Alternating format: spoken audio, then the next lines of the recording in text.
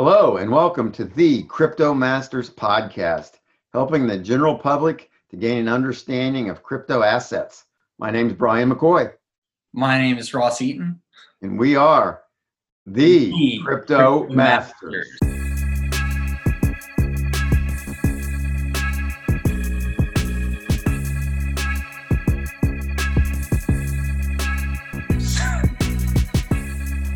Not too bad, not too bad. No. All right, Ross, let's get started on today's episode because we're bringing out a big boy. One of the big boys. We started out, you'll remember, with the big two, right? Bitcoin and Ethereum. Everybody knows the big two. Those were our first two podcasts, and deservedly so. But we waited a while to bring out this big boy. We're on podcast 15, and today's topic is XRP. That's right. Which is the number 4 coin now in market cap. Tether stable coin moved ahead of it on the market cap, but Ripple XRP has been really number 3 if you exclude the stable coin, number 3 for a long time. So it's been holding steady there for quite a while. And at least for me, scrolling on coin market cap, when I still haven't gotten used to seeing Tether there, number 3. I don't know if anyone else is out there, but it's like, I don't know, it breaks my brain every time I look at it. Like, why is you just expect to see XRP as number 3, right? Yep. Yeah. Well, let's take care of a little business here. Our goal is to provide information about crypto assets to help the public make their decisions in the crypto space. We don't try to predict short-term movements, so this show is not for short-term traders. Yeah, we want to give you, the listeners, the power to, kind of do your own research. This is a starting point. Dig deeper, read the white papers. This is not financial advice. But yeah, we're giving you the power to learn and go forth. So, yeah. Brian? Yeah, and we have to say that. So we're not financial advisors. But we do, we suggest you do your own research. Hopefully this will get you started. So, like we said, everybody, people who've been in the space for a while, Ross, like you and I, we've got so used to calling it Ripple that we're probably going to make that mistake today during this podcast. But XRP is really the coin. If you want to go buy some on really any of the exchanges, you would look for XRP. It just got synonymous with the company that didn't really start it, but that bought it, Ripple, and so everyone had called it Ripple over the years. But Ripple is really the company that we'll talk about that controls XRP. Yep, Ripple Labs to be exact. So yeah, just a warning, from years of saying Ripple, we'll probably say Ripple for XRP, so don't burn us too bad in the comments. Oh, we're gonna get burned. You hear about the Ripple army. Or the XRP army, I guess. So yeah, we'll probably get it, but anyway, that's all right. So we're going to talk about the coin a little bit, and this is interesting, Ross. It's been around since 2012, and that's basically 100 in crypto years. Yep, that is right. It is at the peak. So you can talk a little bit about its history also, but in January of 2018, the most recent peak, the price of XRP reached around $3.40. It dropped down, since then it dropped down to about August of 2018 until about now. It's been in a really narrow range, somewhere around 30 cents to 20 or something like that for quite a long time, and we'll touch on maybe why that happened. Yeah, I always have, I've used various apps, to track and buy crypto, and I always get alerts, especially the last couple of days for, Ripple and Bitcoin, or sorry, not Ripple, Ethereum and Bitcoin just jumping up, 5% gain, 5% loss. But I mean, I never get alerts for Ripple. It does not move much, but there's a reason for that. And like you said, we'll get into it. So yeah, we'll get into that. So, it started out in 2012, and I think Jed McCaleb, we'll talk about him a little too. It was called OpenCoin or something like that, wasn't it? Yep. First, it was called OpenCoin, changed their name to in 2013 to Ripple Labs, which is kind of the company running this whole thing. But yeah, that's kind of like brief history. I really didn't know, like I'd never heard of OpenCoin before, but No, that was before my time. Unfortunately, I wasn't in the space in 2012 and 2013. Wish I had been, but well, Brian, but I was yet a crypto master. oh yes, yes. Well, I was reading back. We probably touched on this back in on Bitcoin, but I became one of those blockchain, not Bitcoin people, and I lost some valuable years doing that. But anyway, man, since I became a crypto master with you, we're all in now. That's right. All right, XRP, Ross. Let's talk about what problem it tries to solve. And what is it solving, Brian? Give us the rundown. Let me start out. So when you think about Ripple, and it probably does more, it does. XRP does more than this. But really what XRP is known for, what it started out, the problem it started out to solve, and really did a very good job of solving it, is the money transfer problem. And I don't know about you, I've never really had to do it, but sending MoneyGrams or sending money overseas is an expensive proposition and a slow proposition. Yeah. And you think about it, Ross, we've been sending emails for what, 20, 25 years, right? Oh, forever. Yeah. You can send an email. I got a friend in Japan. I can send him an email. He gets it 2 seconds later, right? Why with money? Why are we still in the 1950s? And that's what Ripple and XRP said. There's got to be a better way. And there are a lot of currencies around the world, right? And the U.S. dollar is the standard. So I think what everybody does, even if they're in, let's say, England sending money to, let's say, the Philippines, they'll probably change the British pound sterling to U.S. dollars, send it to the Philippines, convert that to the Philippine pesos, or whatever. I think that's what the currency is. But so there's a lot of changing going on. It's expensive. There's a transaction fee on all those changes. It takes literally days, which is absurd. So that's what XRP does. It's a protocol. It uses XRP as the currency. So whatever you're sending, again, let's say the same scenario, England to Philippines, you change it to XRP, and the XRP is transferred, and then it's basically instantly transferred to whatever currency you want it in the receiving end, and it's super fast, like instant, and super cheap, like a decimal point and then a bunch of zeros and then a one. I mean, it's almost free. So you think of the problem they tried to solve. Kudos, great job. They did an excellent job of solving that problem. Oh yeah, and really, I hadn't thought about it much before Ripple, but I mean, like you said, Brian, there's a lot that goes into just wiring and transferring money. I mean, I know looking into this, like even the banks sending the money to that foreign country has to have basically an account over there of holdings to be able to kind of move that money around. Of course, a bigger bank probably has a subsidiary or something like that, but it's a complex issue. It's a slow issue. Yeah, and Ripple, XRP has done this. But yeah, it's really about the transfer of money and converting it, to the native currency. So. All right, so that's great. It's done a very good job of solving that problem, and it works with banks. It has a lot of banks that are its customers. I saw like Santander, I think American Express. Some of the even bigger ones are testing it, but they have actual client. I think they say they have 100, if not banks, 100 financial institutions using their products. So there's already some market penetration there.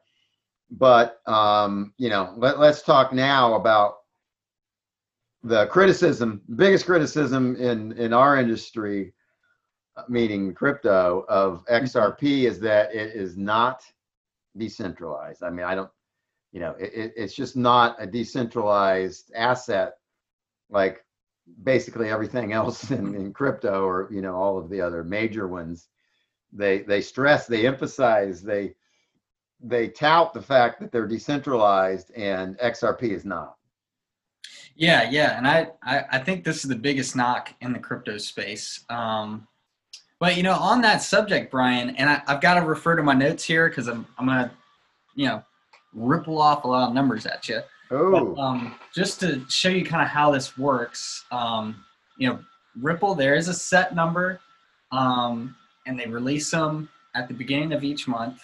1 billion tokens a month. Of course, well, we probably don't need to say it, but since it's centralized, there is no mining. Ripple Labs handles all that. And there's a total set supply of 100 billion.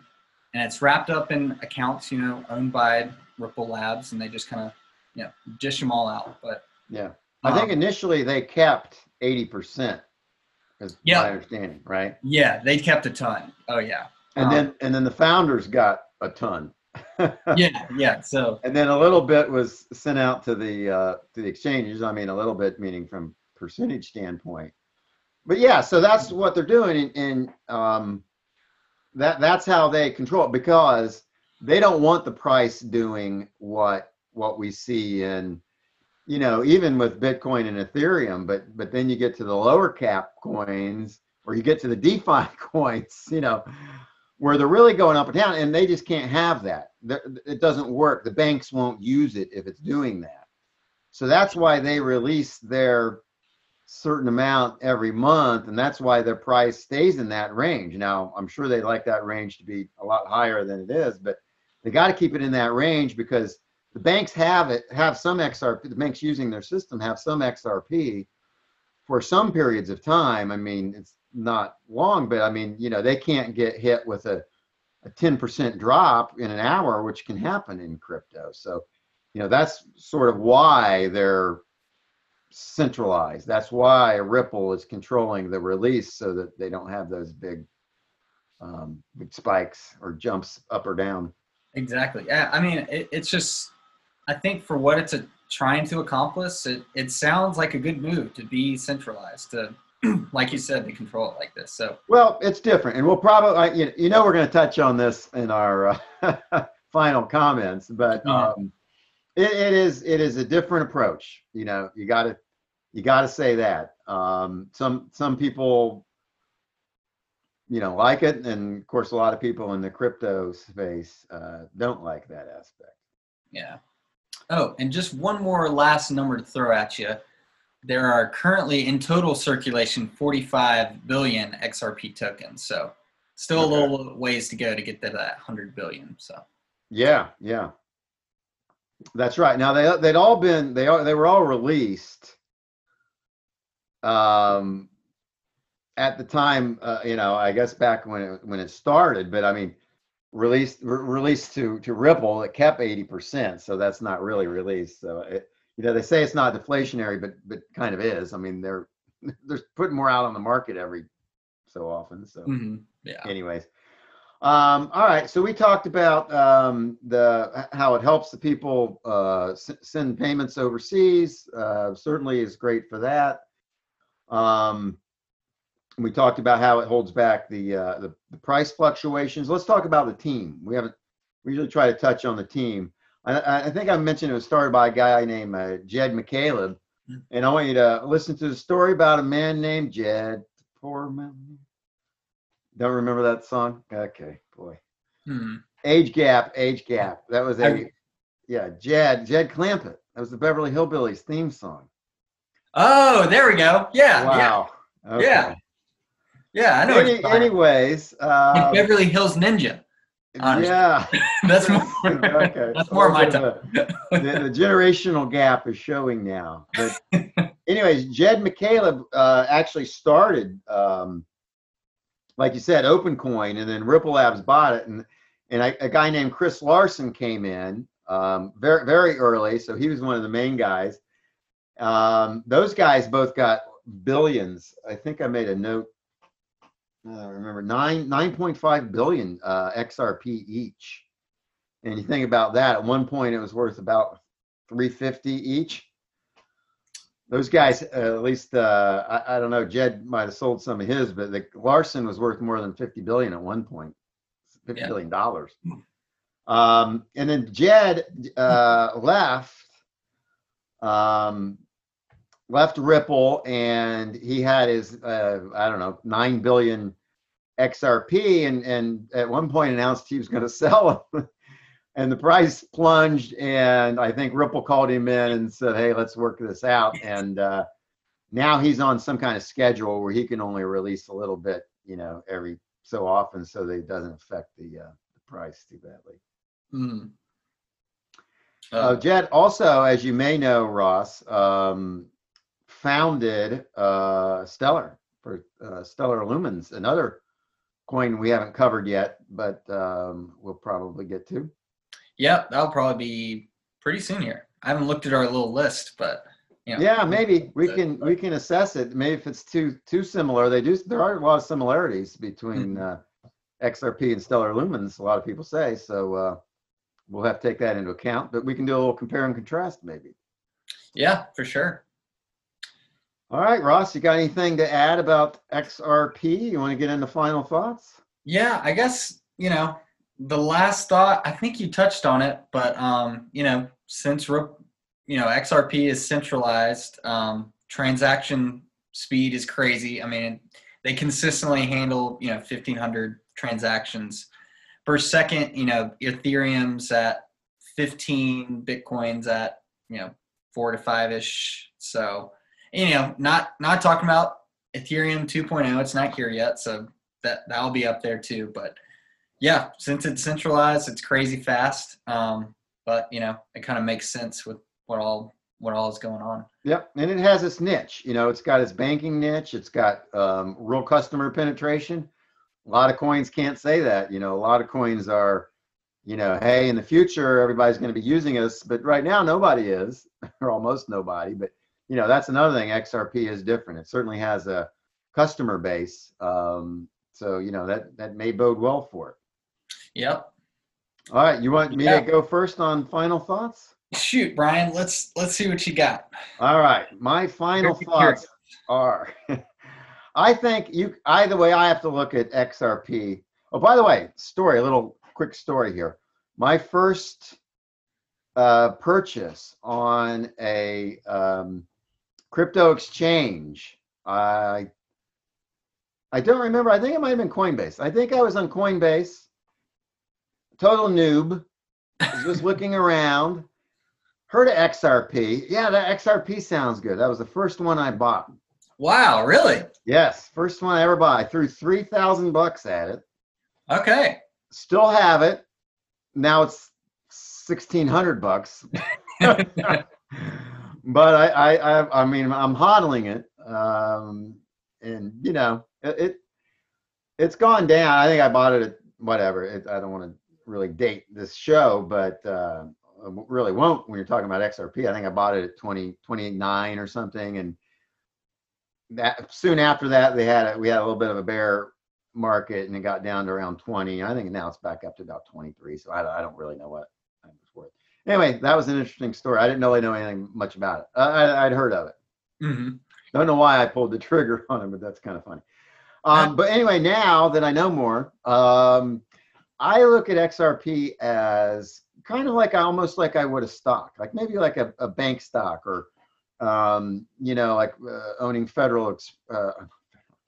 American Express or Visa. I mean, something like that. It's in the same industry. I don't know, MoneyGram.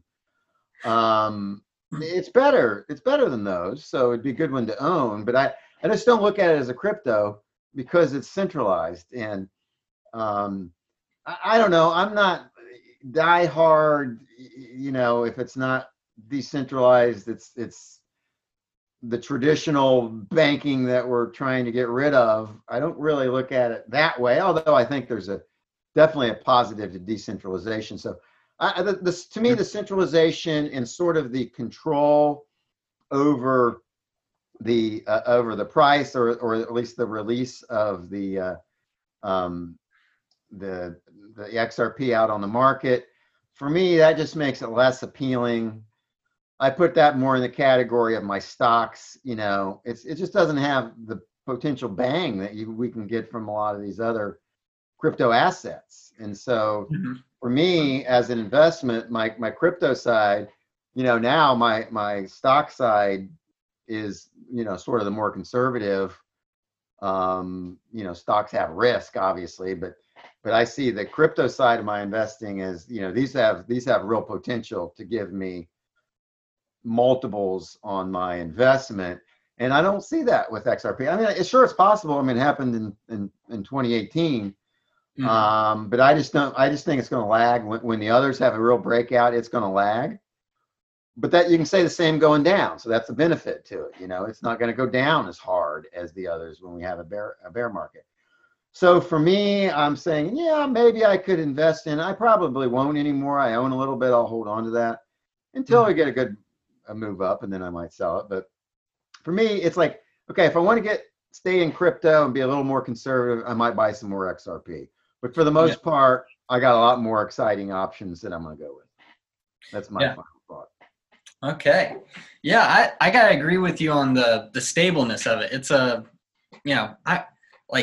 terrible analogy here, but it's almost kind of like an index fund. It's not going to excite you, and it's not going to wow you, but it's not a bad investment. It's going to go up. Yeah, there's benefits to it. Yeah, that's actually pretty good. I like that analogy.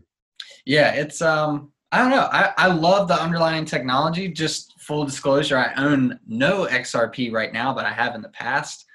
Just because I'm younger, I'm taking a little bit more risk. So Ripple's or XRP is not that appealing to me right now. But I love the idea they're trying to accomplish. And you might have mentioned it before, Brian, but the idea of being able to wire someone, across the world instantly is huge. That's amazing. I mean, like you've said, it's 2020 and it takes 5-ish days to wire someone money across the world. It just doesn't make sense right now. I still don't get why it's so slow. I know the process of wiring money is very convoluted, but I think this is a perfect solution for it. Right. And I want to end with that as well by saying, kudos, great job for addressing a problem and actually solving the problem and doing a good job of implementing it in the real world with real banks. So, credit for that. It's helped a lot of people, that's part of what crypto is here for, is to help people. So it's helped people. I think, other cryptos are going to help people in similar ways and in different ways, but credit to the team and Ripple Labs for accomplishing that. No, and to really nail in that point, it's a centralized system, so that transaction fee, they could bump that up to make more money, and it's low, and it could be a little bit higher, but they've kept it low and reasonable. And yeah, I don't know the economics behind that. That's a good point. Yeah, well, I guess that's up to Ripple Labs, I guess, Yeah. That's another thing you can do when you're centralized. You got somebody there who can make a business decision and do it. Yeah. All right. Well, hey, that was a interesting coin, a big coin. Now we've covered the top 3 coins that aren't stable coins. We're hitting a lot of different areas, Ross. We got the big, large caps. We've hit some low caps. A couple weeks ago, we did with Polymath, which is like, I think maybe a top 200, 300 coins. So yeah, we're hitting a lot of them. And you know what? We got a lot more to cover. And we'll be back next week with another one. Yes, the infinite showing, because we've got infinite coins. It seems like it. There's more coming out all the time. That's right. All right. This has been another episode of The Crypto Masters. Tune in to us next week. All right. Bye, everybody. Safe.